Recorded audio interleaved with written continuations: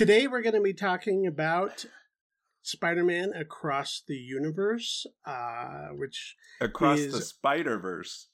Across Today... the Universe is the Beatles movie. It's a mashup. They go into more multiverses than you even know, Keith. You're not wrong there.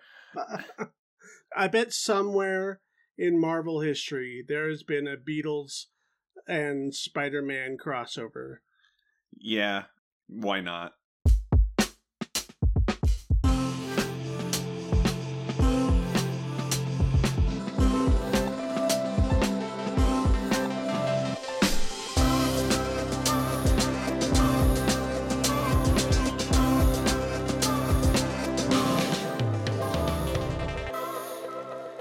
Welcome to another episode of the MacGuffin Podcast, the movie review podcast that dreams are made of. Keith Foster, you are in San Diego, California.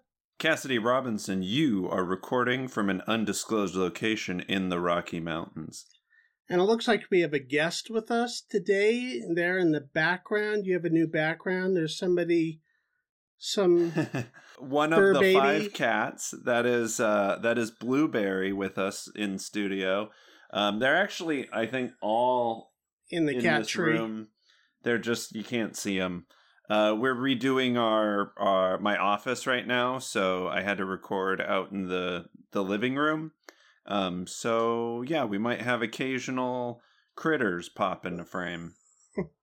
All right. What about your significant other? Is she doing something in another room, or she is? She's actually currently painting. Okay.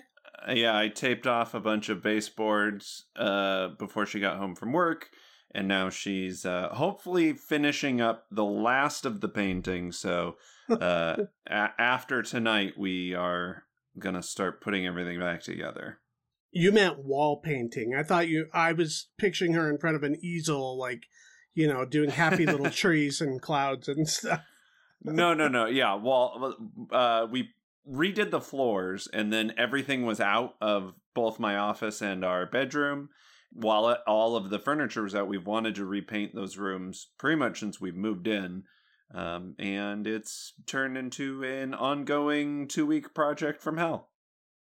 We'll be talking about Spider-Man Across the Spider-Verse, which is still in theaters. Opened in June 2nd of last week. Number 1 in theaters right now. I suspect it's probably going to stay there for a while. And at the end of the episode, for the streaming homework, we're going to be talking about the 1981 fantasy film Dragonslayer, which you assigned us. Yes. Which was currently playing on Pluto TV, if you have access to that, and is also much easier to watch on Canopy if you are a Canopy subscriber through your library. Yeah, and if your library has access to it. We lost a few people since the last episode. Yeah. Yesterday, the Iron Sheik, the wrestler, the Iron Sheik, passed away. We lost Tina Turner. Yeah. Beyond Thunderdome. Yeah. 2 men enter, 1 man leaves. Which I mean, that's such a George Miller thing that she was like a lead character in that movie. She's great. She's great in it, though. Yeah. And the experimental LBGT art film director Kenneth Anger, who I didn't hear honestly about that one. Did not know he was still alive. He was well into his 90s. He died, I think, the same day as Tina Turner, actually. Oh, wow. But you can watch most of his shorts on YouTube. I was looking him up earlier in the week. He's probably most well known for his Scorpio Rising trilogy. They're like half-hour films. There's Scorpio Rising, Lucifer Rising, and something else. This name sounds familiar. Probably because, whether you know it or not, even though he didn't really make narrative features, like his stuff was more experimental, it was more sort of focused on iconography and art. A lot of his style ended up adopted into filmmakers from the 70s on, including Martin Scorsese, Quentin Tarantino.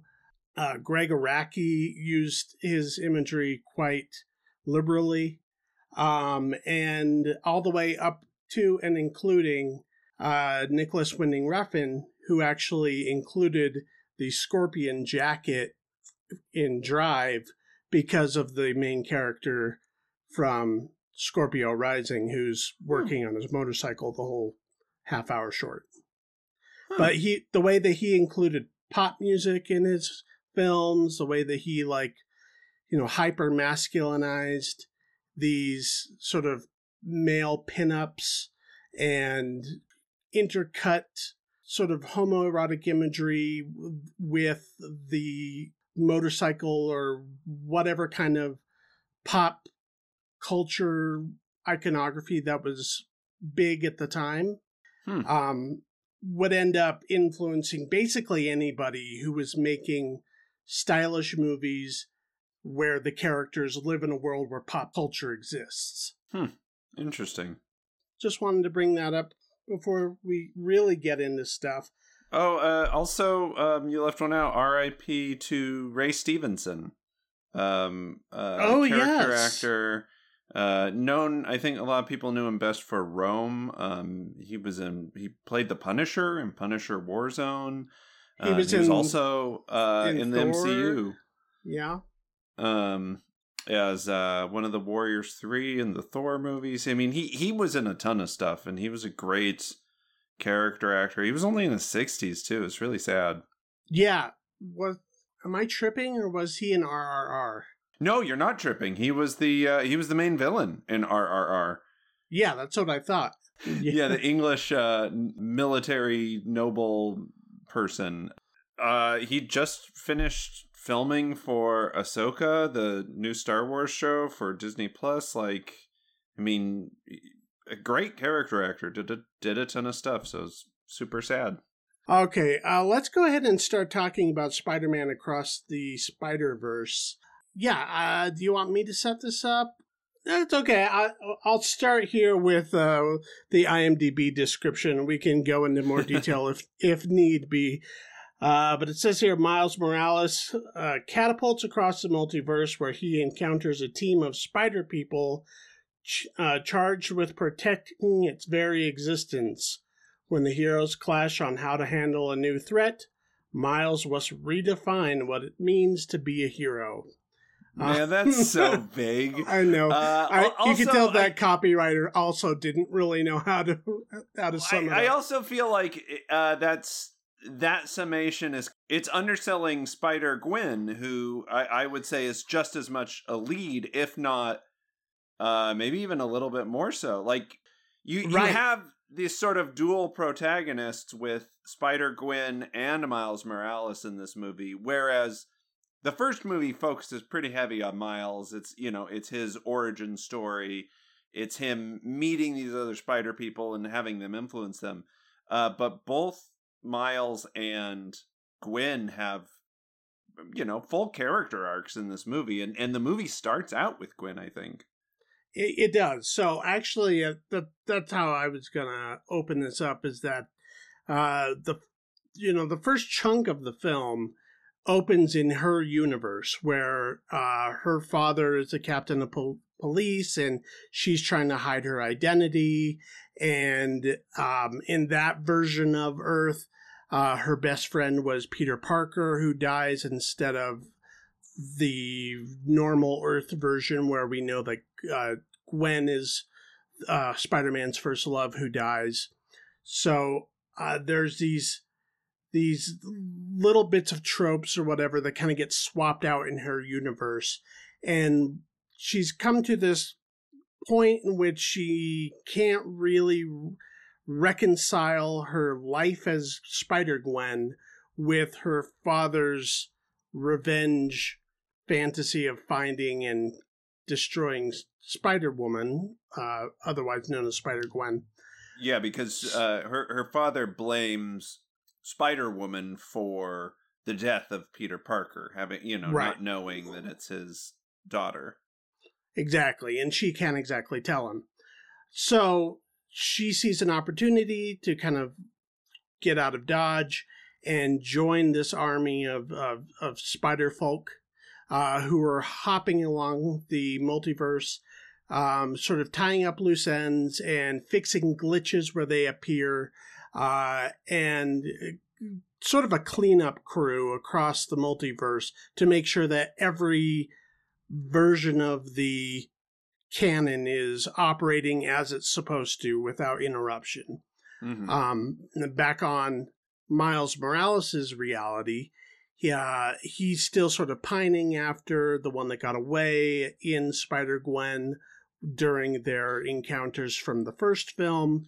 Well, that and I also think there's just this idea that, you know, Spider-Man as a role is very lonely. You know, there's not a lot of people you can relate to. And in the first movie, his origin story is being exposed to these other Spider people. Spider-Gwen, obviously, who you know, he has a strong attachment towards, but also Peter Parker, and you know, the various characters he meets throughout. You get this sense that now that he is sort of settled into the role, you know, there's this loneliness that comes with not being able to share any of that with anyone. Right.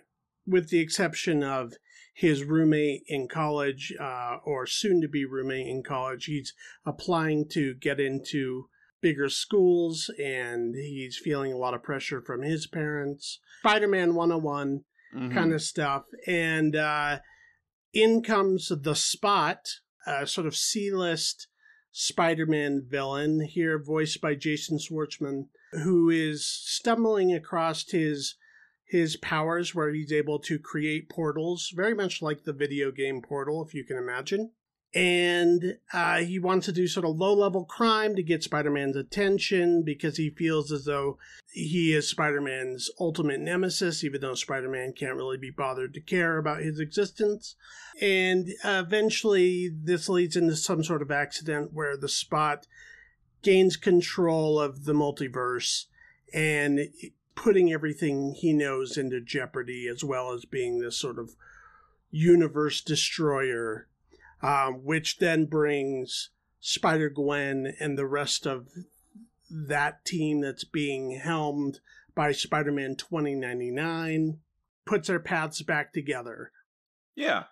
So that's the nuts and the bolts of it, but that's really kind of underselling it. It sounds like a lot, and it is. And there's even more. And, you know, I want to kind of tiptoe around some things because there is a lot of surprises here. There's a lot of reveals. You know, whatever we thought we knew about Spider-Man, Miles Morales, the Spider-Verse, you know, and these relationships is just skimming the surface of where this movie starts. Yeah, they really take the concept of the first movie of, like, you know, there's all these spider people, and just kind of amplify it and is like, okay, well, what if this is true, then what else is true? And they just kind of take that concept and run with it. Yeah. Yeah, I mean, honestly, it is the definition of sort of the sequel thing where you it's not only that the story is going deeper into the concepts, but everything that was sort of inventive and unique and interesting and different about the first Spider-Verse film. What was the full title of that one? Into the Spider-Verse. Into the Spider-Verse, which was one of the last films I think I saw when I lived in California, because it's been a while since that movie has been out. And you can tell, like, you know, that movie was really pushing the boundaries of animation. This movie, I almost dare to call this an art film in its use of animation and style and technique and visual exploration. the way that it propels a story through visual. Yeah. It tells story not just through character, not just through action, but through animation, through devices, right? Like and the first one did this as well. I mean, it did, the first one went there, but this one I think just goes more and more and more with it, right? So you have these characters and they're animated in different styles, and their universes look wholly different and creative, and have fun with like what that could mean. Yeah, but there's almost sort of a collage-like nature to the way that they approach not even just as signifiers of this is that world, like there's that, but then there's also just like I thought of a sequence in the film, one of the few like calmer, quieter sequences in the film where Gwen is confronting her father, where the background changes around them. It's very expressive, almost in a way that like anime does, where in anime, it doesn't always have to be what's literally in the background in focus every frame. You can do a brighter color scheme, or you can desaturate things, or you can flip where the camera would be in places that shouldn't exist. And I know exactly what you're talking about. In this particular sequence, they use color almost like how you can use lighting in a movie, but it's kind of even beyond that. It has this sort of expressionistic quality. Almost sort of a hand-painted, like watercolor bleed effect at times. Yeah. And that is just one sequence. And the whole movie is kind of operating on this. Express different things through different styles of animation, or different colors, or sometimes not even animation at all. Right. They occasionally pull in live action. I mean, I was noticing everything from like sort of a 60s pop art style to graffiti to, like I said, anime, comic book framing and splitting and splash pages and that kind of stuff. Like almost a hand crafted watercolor sort of effect, cell shade, 3D, like and like every single scene Renaissance can sketch work. Right, yeah, or even something that kind of looks like an animatics, like something you would create prior to animating on top of it, just to express sort of a different tonal value. Yeah, and like these can shift like every couple seconds within the every scene. Frame almost. Yeah, like the Spot, for example, I think is a great example of that. His character's design is kind of stripped down to where a lot of times you can see kind of the sketch lines of his framing, and I thought that was really cool. Thumbnail kind of look to it. Yeah, and the ink spots, his spots, they almost look like spilled ink. Right. He almost looks like kind of a doodle that would just be discarded, which again is just the storytelling through just character design alone is incredible, and that's one element of 1,000 that are operating every single frame of this movie.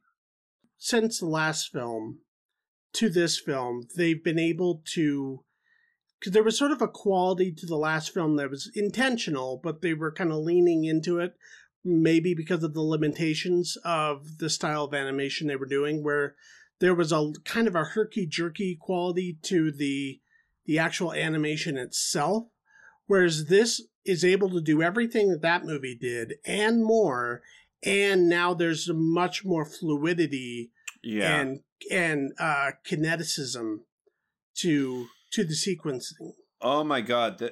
Some of the action sequences in this movie are just mind-blowing. Like, literally, I could not process everything that I was seeing sometimes. There was sometimes, but the action is so clean in sense of character and what's actually happening, that there are moments that are strange because it's like, okay, I get that these characters are going here, but there is so much information on the screen at one time that my brain absolutely cannot process it all at once. Yeah. Yeah. I mean, I'm not going to try and pretend that every action sequence was totally intuitive.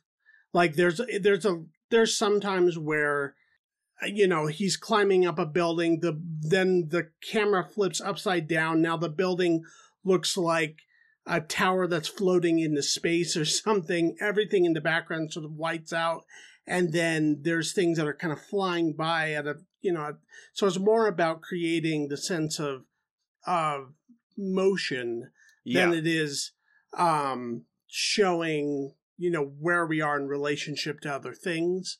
And sometimes, occasionally, that can get a little tiring on the eyes, just to take it in, because it's so new. I don't think it was tiring on the eyes, but I get what you mean, because I felt like my brain could not keep up with everything. Right, and there's a lot of sequences like that, throughout the film. There's, this movie is constantly moving. There's very few moments of, characters in rooms talking. It's almost like the goal was to try and do as much while in motion as possible. Well, it's funny because a few weeks ago we did an episode, or we did a little segment about movies that are at 11, that are they're just the money riff, and I feel like this movie is just the money riff the whole time. Kind of, yeah. I mean, especially from a visual standpoint. What did we think of it as a story? I think we've talked a lot about it as a visual experience, and I think as a visual experience, that is what the movie's the most concerned with, and on that alone, I say it's worth the price of admission. See it in a theater. Bigger the screen, the better. It is top notch as far as the technical aspect of it goes. As the story aspect of it goes, I like it a lot as well. I really like that it frames all of this stuff, right? Because there's a lot of stuff happening. Yeah. I like that it frames it all on this relationship between Miles and Gwen, and this idea of being lonely, but knowing that there's somebody out there who can relate to what you're going through, but you can't get to them for whatever reason, can't communicate, and just that feeling of isolation. And I think, again, framing it with these two characters is really the heart of the movie, is really what makes it work. Is, we get this introduction to Gwen and how being Spider-Woman has isolated her, but how she has always, kind of wanted this community. She's always wanted to be in a band. She's always wanted that collaboration.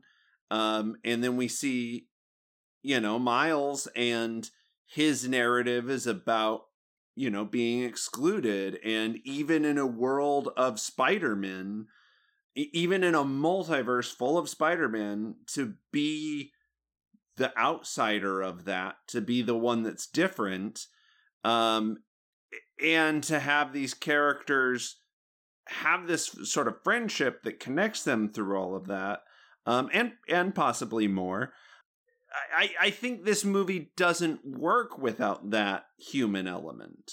If you don't feel anything for these characters, then it would just be colors and shapes, right? they do such a good job of making all of these spider people, even though they're all variations of Peter Parker's story, they all feel like different, unique characters. Yeah. Yeah, and there's a lot of characters we'll recognize from the first movie, if you've seen it. We have the Peter Parker that's voiced by Jake Johnson. Mm-hmm. He comes back in Peter this B. one. Parker. Yeah, he comes back in this one, and they develop him in a fun way. We have some newer characters. We have the Indian Spider-Man, voiced by Karan Soni. Pavita Prabhakar. Yes. And then we also have Spider-Punk, who's voiced by Daniel Kaluuya, who's a lot of fun in this. Oh my gosh, so great. Spider-Punk is one of those, he's kind of a scene stealer. Yeah. Yeah. And then there's all these other new characters that kind of pop in too, including a Lego Spider-Man, which apparently I didn't know this till I was reading about it, but that sequence was animated by like this 14-year-old fan who... Yeah, holy shit, I just read about that as Twitter. Well.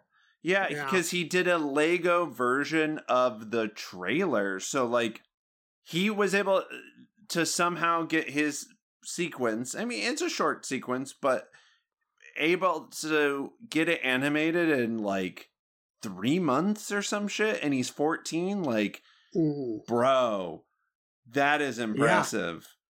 Yeah. Phil Lord and Chris Miller, who co-wrote this with Dave Callahan, they are, the ones who came up with the Lego movie. So, I mean, their fingerprints are all over this. Oh yeah, and it has a lot. They're the kings of making the impossible possible. And it has a lot of, the kind of meta humor that they're known for. That they're able to kind of pull off in a way that doesn't shatter everything. It never it always feels like it's out of love. It never feels like this sort of cynical nod and wink, like look at what we're doing kind of thing. Yeah, it never comes off like they're trying to out clever the audience and then directed by Jacqueline Dos Santos, Kemp Powers, and Justin K. Thompson. So I mean, big project, and it would have to be given the scale and scope of the movie. Well, it's crazy to me that. Not crazy. It actually makes a lot of sense. And I think this is why people connected with the first one, right? It's this Spider-Man story has all the hallmarks of Spider-Man, It has the personal connection. It has the the sort of trouble balancing Spider-Man life with personal life. It has all of this sort of human element.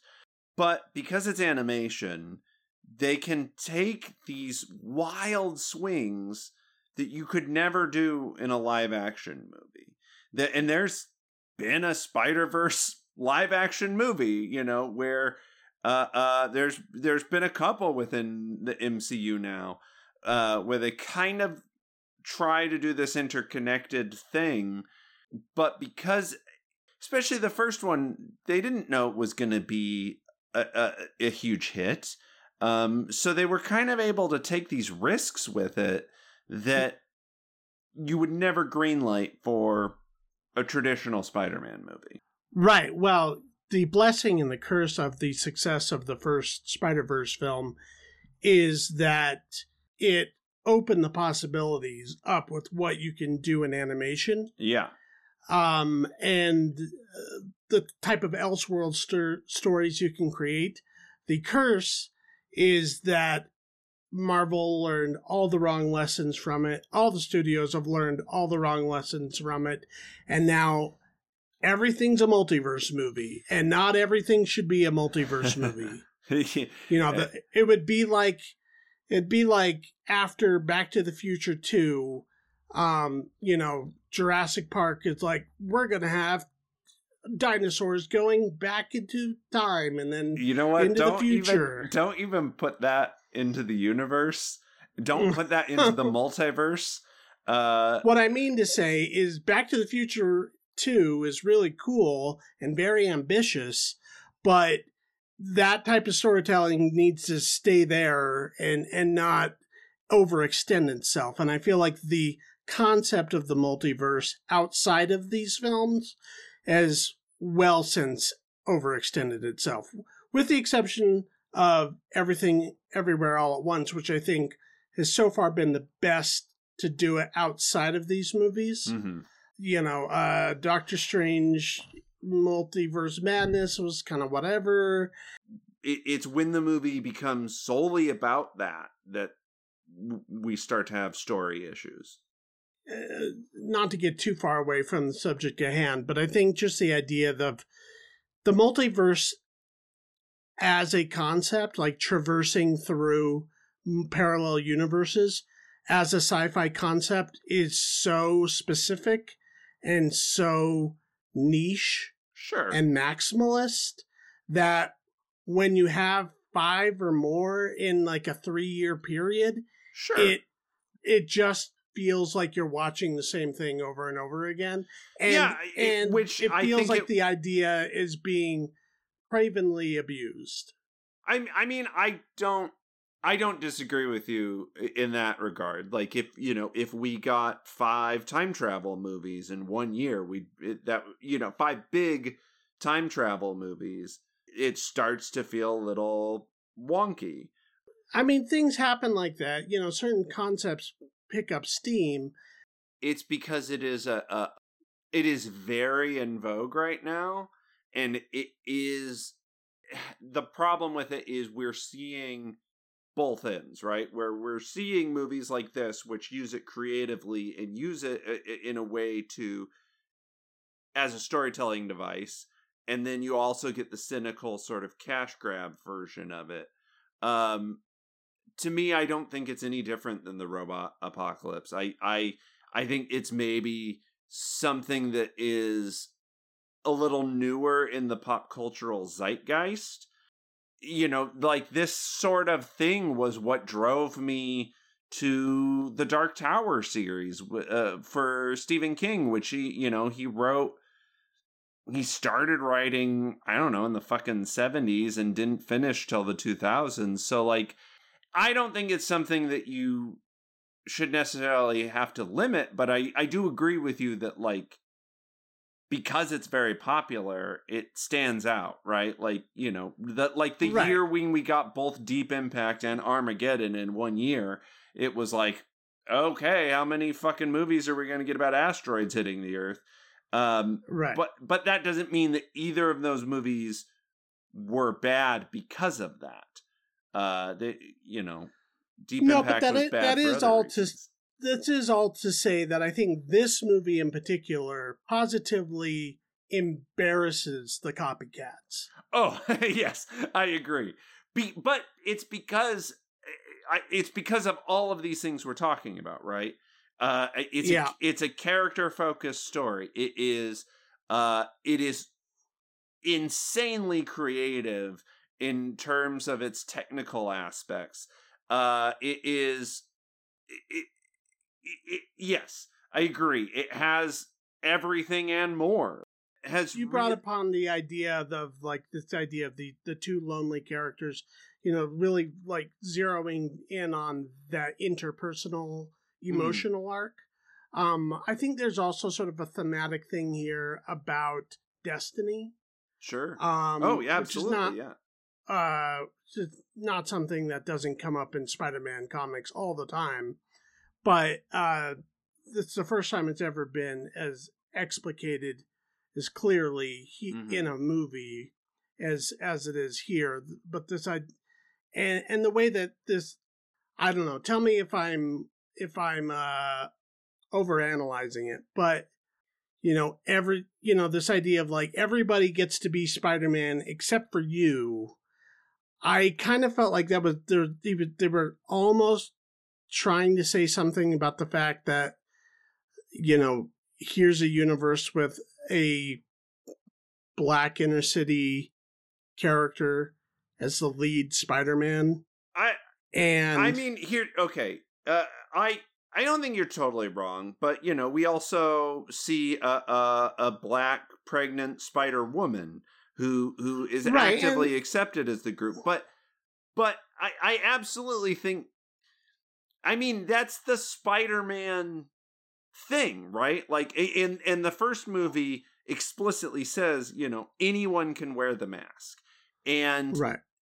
And I think that is something to why Spider-Man has always been, has pop culturally not only been a lasting figure, but has become more and more popular as the years go by, is that idea that anyone can be this. And I don't think it is an accident that the Spider-Man that is being excluded is an Afro-Latino inner city kid who's not Peter Parker. Right. That's what I meant by that.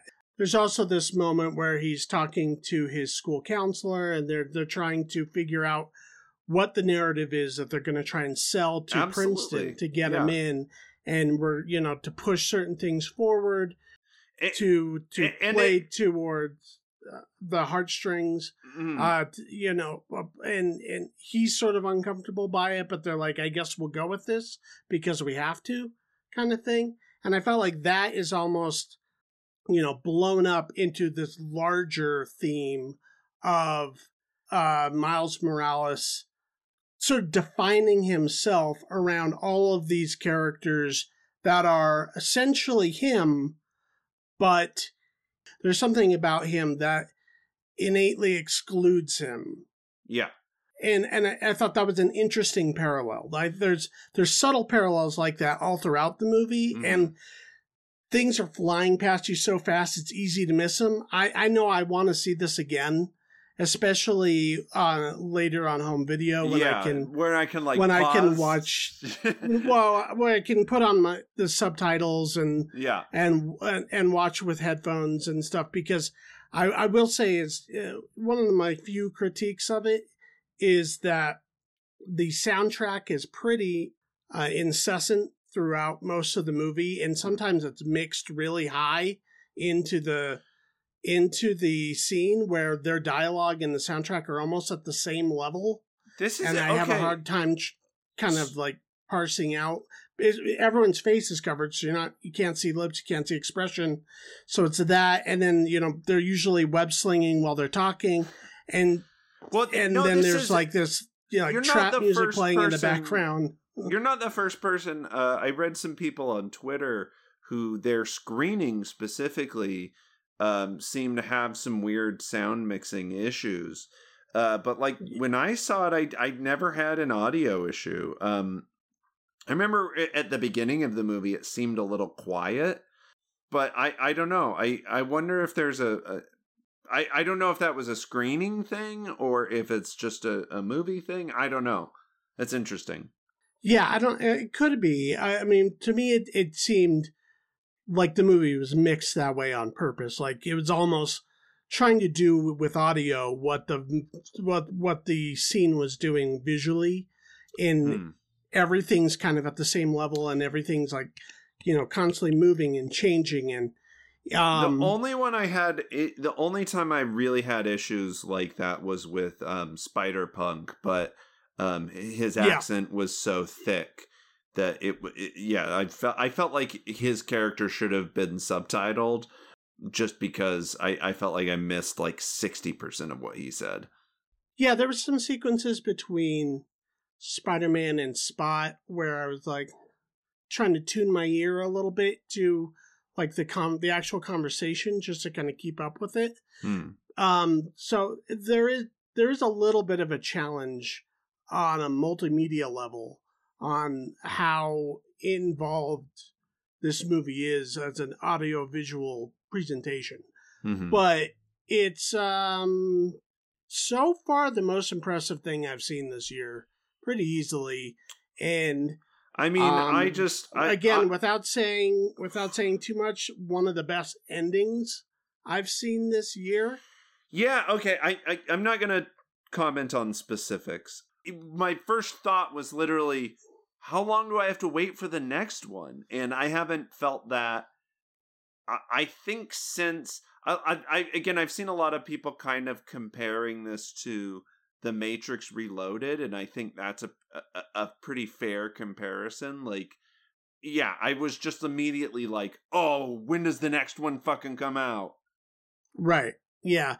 No, yeah, I thought of that. And I think, not just because I brought it up earlier, but there's a lot of this movie that this feels like Back to the Future 2. Like, this feels too Back to the Future what Back to the Future 2 was. And I'll even say that I think that, Into the Spider-Verse maybe works a bit more narratively than this one does. Mm-hmm. But this one is such a explosive, expressive, artistic experience. It's just so exciting. Yeah, I know. I agree with you completely. I think maybe the first one is still maybe a better movie, but I also don't know because this one is just swinging for the fences so hard, and for the most part connecting. It's almost hard to compare them. Like I can absolutely see an argument for either one, but yeah. Certainly the first one is a cleaner presentation. Yeah. But I think that this one is so exciting because it's very few times that I go to a movie where I really haven't seen anything like it before. And this is what I felt. Even having seen Into the Spider-Verse, mm-hmm. I thought this movie was like, this is opening up doors. I'm watching like the birth of something new. Oh, absolutely. And just like I said, I said this when the first one came out. I think, and I've said this on the podcast before, I think it's going to, we're just starting to sort of see the influence of the first movie on animation. I think it's going to be like maybe a decade before animation catches up to what is happening here. I mean, yeah, it really feels like Lord and Miller and the producers and directors just went to a team of animators and said, whatever you've wanted to do your whole life, here's the money to do it. If you can dream it, let's make it happen in this movie. Yeah. So yeah, I'm giving the movie an A. I'm giving it again. My only critique is the audio is a little muddy sometimes, but that's really all I can say. I'm giving this an A+. I mean, I think it's a watershed moment in animation. I think it's just kind of incomparable. I loved it. A+. All right.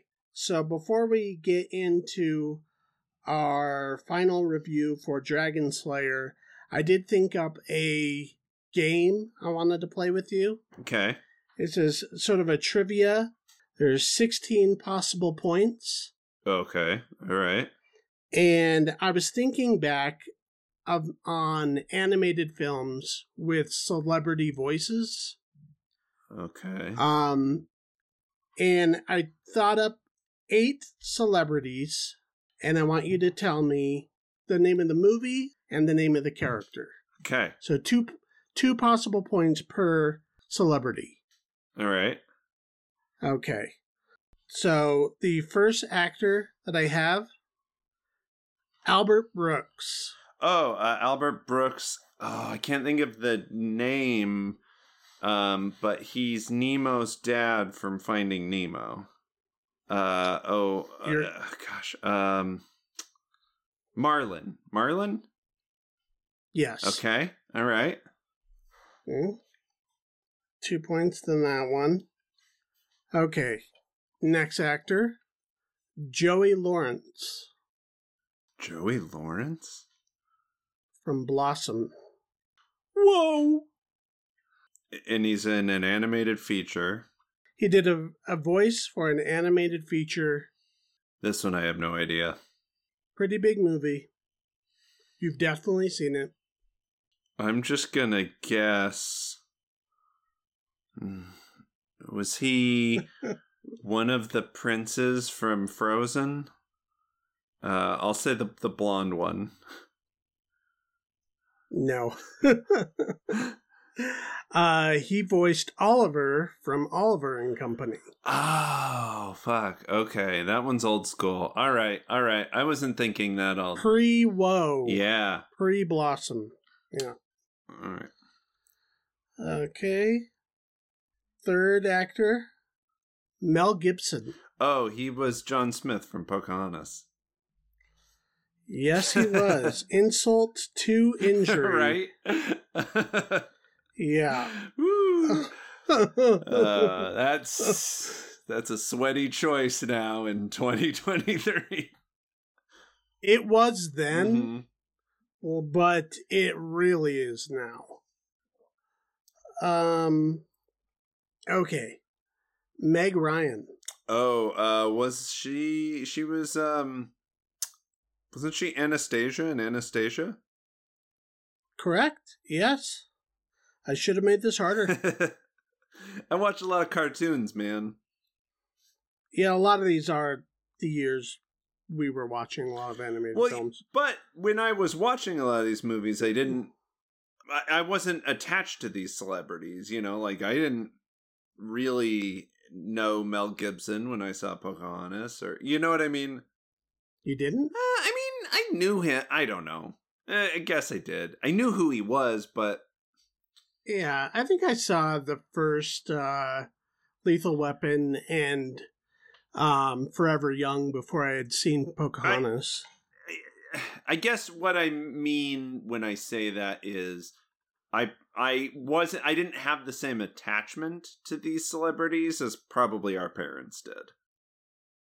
Right. Jesse Eisenberg. Oh, Jesse Eisenberg. Who was Jesse Eisenberg? I feel like it's got to be somebody nerdy. Kind of a newer one. Newer-ish. I mean, it would have to be. Yeah. This one, I don't know. You got me on this. I'm going to say he was a fucking vulture in one of the Ice Age movies. He was a bird. Oh, Rio! Yes. Wait, wasn't that Michael Cera? No, that was Jesse Eisenberg. Oh, fuck. He was Blue in Rio. Okay. I award you no points. No, you shouldn't. Okay. In his final role. Orson Welles as Unicron in the 1985 Transformers movie. No, I would know better. Well, that was his final role. Kind of along the same lines, Jimmy Stewart. Oh. Interesting. His final role? Huh. He lived a few more years after this point, but that was the last acting role. He has such a specific voice, too, that I feel like I should know this. Oh, fuck, I have no idea. You want to throw out a guess? Yeah, I'm gonna say, if Orson Welles was the voice of Unicron in the 80s Transformers movie, I'm gonna say that, Jimmy Stewart was the fucking Cobra guy in the 80s G.I. Joe movie that came out the same year. No. No. Jimmy Stewart did the voice of Wily in American Tail, Rifle Goes West. Wiley Burp. I knew this. Damn it. Yep. Damn it. I did know that one. Okay. This one you better know. Zendaya. Zendaya is Michi. I can't think of the fucking movie though. Was it Little Feet or something like that? Little Foot, Bigfoots, Yetis. Zendaya is Michi. She is. I'll give it to you. It's Smallfoot. It's the name of the movie. Smallfoot. That's right. Littlefoot was the brontosaurus from Land Before Time. Yes. Okay. Adele Dazeem. Well, she did Frozen, right? She was Elsa? Yes, Idina Menzel. Yeah, It was Elsa in Frozen. Yeah, the last two are kind of giveies. So you got 1, 2, 3, 4, 5, 6, 7, 8, 9, 10 out of 16 possible points. All right. I feel like that's respectable. Yeah, there's some of them you got that I didn't think you would get. There's some of those that I thought I'd throw you off with Anastasia, but and there was also in that movie was Christopher Lloyd as Rasputin. It was actually a pretty solid cast. And who was the was it Christian Bale? Was he the boy? No, Christian Bale was in Pocahontas. Anastasia? Christian Bale was in the movie The New World, which was based on the story of Pocahontas. No, Christian Bale was like the young colonizer from he was like John Smith's teenage friend. I promise you. From the 90s? Yeah, because he was like oh, you're he right. was like maybe like he was still in his teens or maybe like his like yeah, he would have been really young. Yeah, that is wild. Given that he was later in the New World, which was basically Terrence Malick's Pocahontas and Pocahontas 2, kind of as one movie. Okay. Oh, that was fun. Let's talk now about the homework that you assigned us, and that is Dragonslayer from 1981. Go ahead and describe what that movie is. Yeah, so there's this kingdom that for many, many years has been sort of coexisting with this violent dragon. Every year they have a lottery to determine what young virginal woman from the kingdom will be sacrificed to appease the dragon. But lately the dragon has become more and more violent and outreaching of its territory.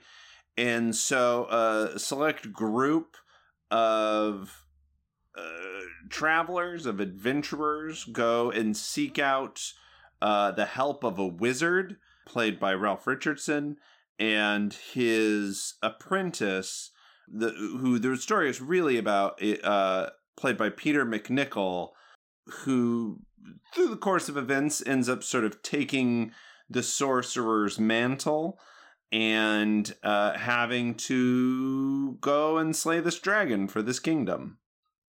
Yeah, so you kind of get a mix of elements from The Hobbit, as well as elements from Star Wars, sort of the adventure plot that, the young guy who has to save the, any kind of Arthurian sort of legend like that. That sort of Peter MacNicol's very Luke Skywalker. There's also some other sort of medieval folklore sprinkled in here. There's also like, what's her name? The French soldier woman.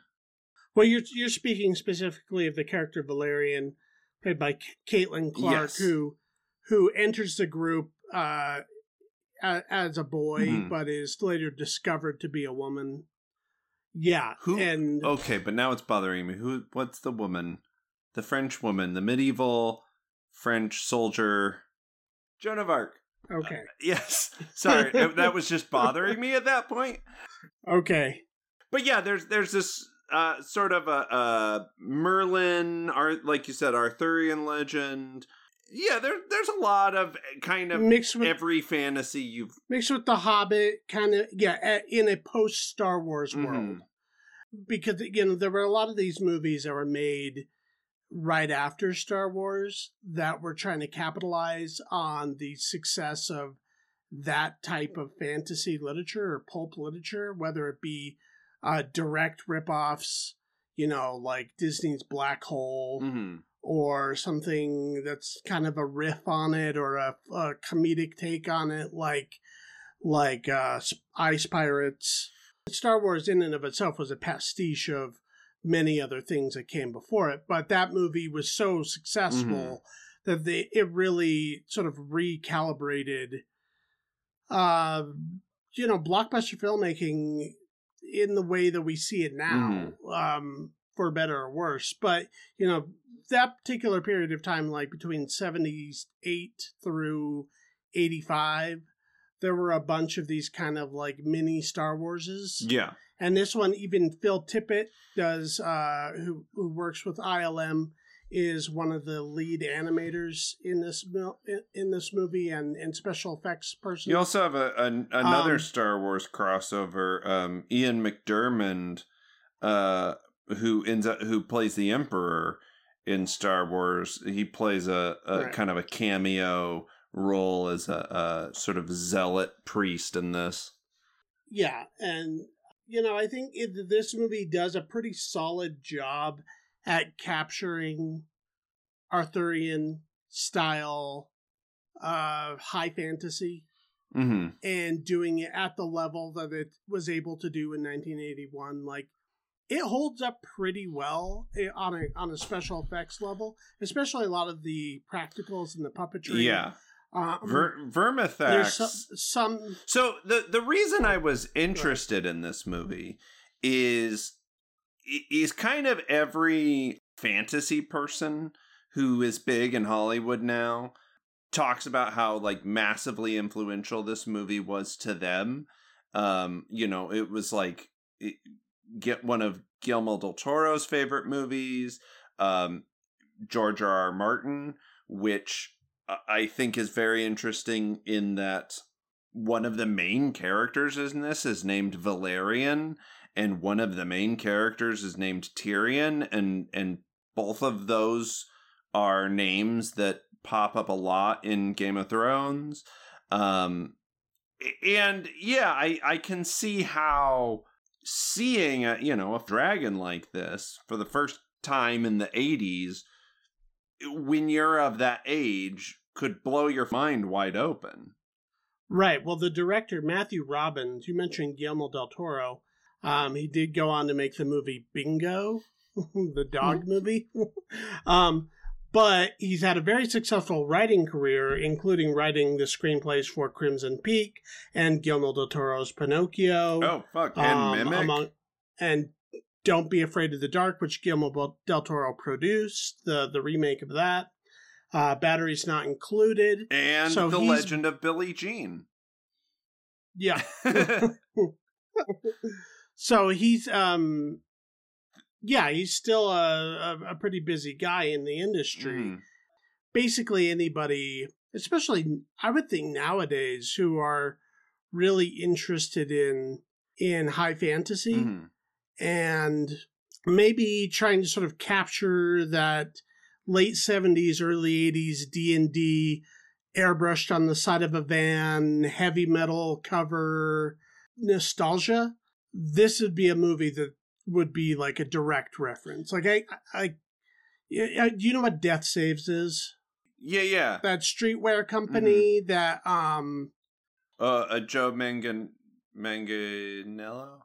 Yeah, him and his friends. They have that D&D show that they did, or a live stream or whatever it was, and where he brings his Hollywood friends down in his basement to play D&D, and then from that he built this streetwear company called Death Saves, which combines all of those aesthetics of like late 70s, early 80s heavy metal and Stephen King and high fantasy and horror and all of that stuff. Yeah.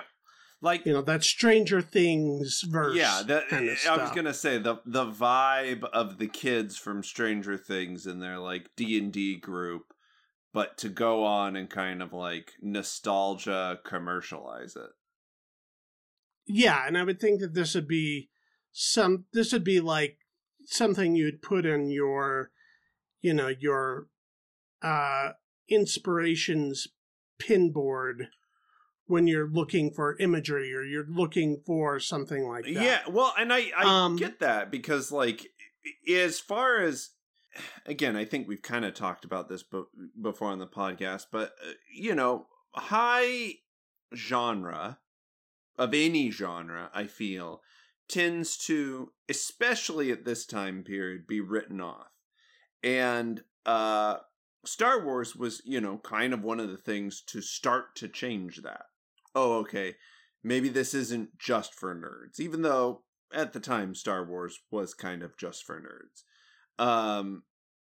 But it was still massively popular. It was just that it grew a cult audience within that, or outside of it, however you want to look at it. Like there was an in-group out-group with Star Trek and Star Wars and things like that. Even we kind of experienced this. I remember when I was younger, being a little embarrassed by some of the cartoons and comic books I would read and stuff. But now it's like that is the culture. Right.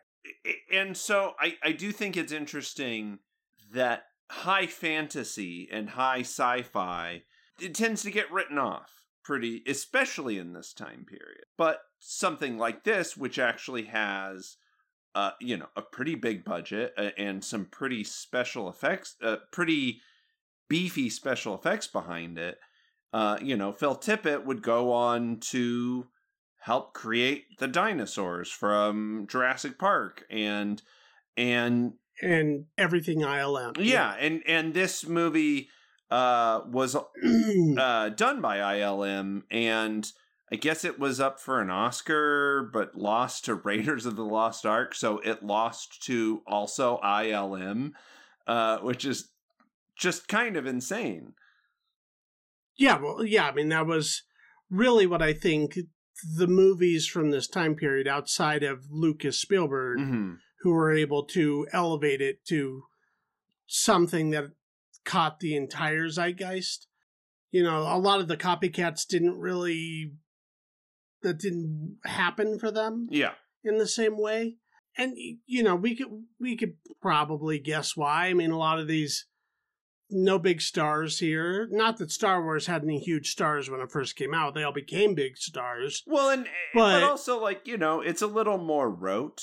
It's a little more relying on convention, where at least Star Wars, say what you will about George Lucas, he definitely was a visionary as far as the world building and just the making it feel very real. And I think the case with Dragonslayer and especially some more of this sort of fantasy stuff kind of rests its laurels on what Gary Gygax and Dungeons and Dragons created, so that they didn't really have to worry about that stuff as much. They could kind of just be like, well, it's a fantasy picture. It's got this big dragon. It's got, they weren't as concerned with the filling out of the world. There's zero irony in this movie. Yeah. Everything it very much is what it is, and it's not about much. Whereas I think you can say about Star Wars, even the first Star Wars, which is not the best written of the three, but there are moments when you capture, on the downtime of these characters, when there's better conversations between the characters. There's more naturalism. To some of the scene work. It's a big enough movie that you get moments like that, where this is there's moments of levity and things like that. This movie is a little stoic.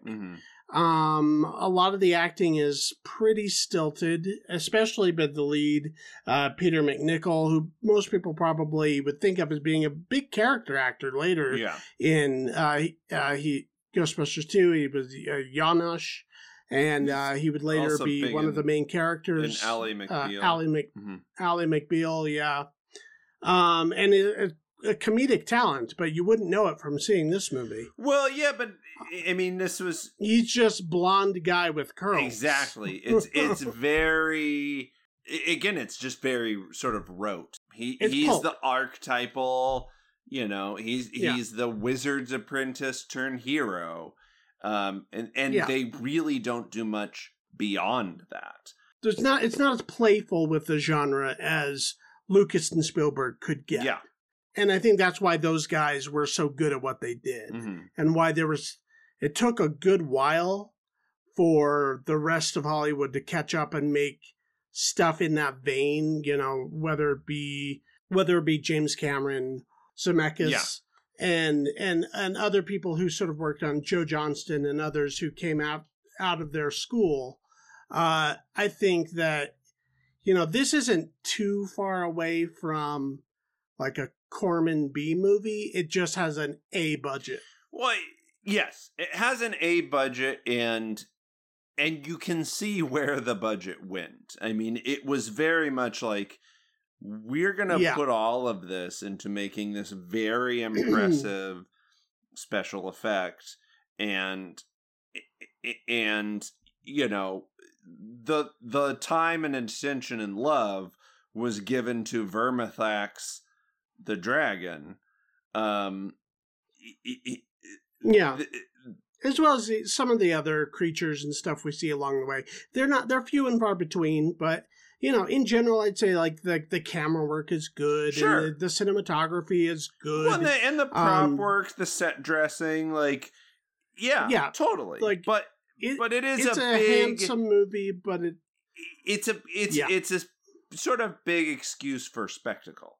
Right, and it doesn't really graduate past that B movie quality, unfortunately. Like a lot of the movies that inspired it and were inspired by it. You know what, though? I'm going to say it. I like a good B movie with an A movie budget. Oh, yeah. I mean, I'm all about it. I think that there's, even within that, there's levels. This one is a little boring sometimes. Yeah, it takes a while to get to the dragon. The second half is much better than the first half, I'll say that. Kind of kept waiting for these characters to come to life and be a bit more than what their description is on the page. Well, the most interesting character is Ralph Richardson is Valerian. Okay, yes. The most interesting real character is Valerian, because Ralph Richardson, I feel like, is doing a lot of great work to sort of ground this wizard, and spoilers, he dies in the first, 10 minutes in kind of a stupid way, and... Right. He's sort of Obi-Wanning the first half of the movie. But even Obi-Wan lasts throughout the movie. This is very, kind of abrupt, and it's unfortunate because I feel like, as a character actor, he's kind of having the most fun. And well, a lot of these older British types, they've, the Royal Shakespeare Academy in them, they know exactly how to do these movies. They know why they got cast. They know why they're there. They're ranked professionals.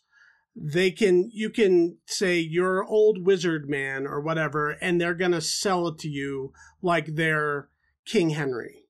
Absolutely.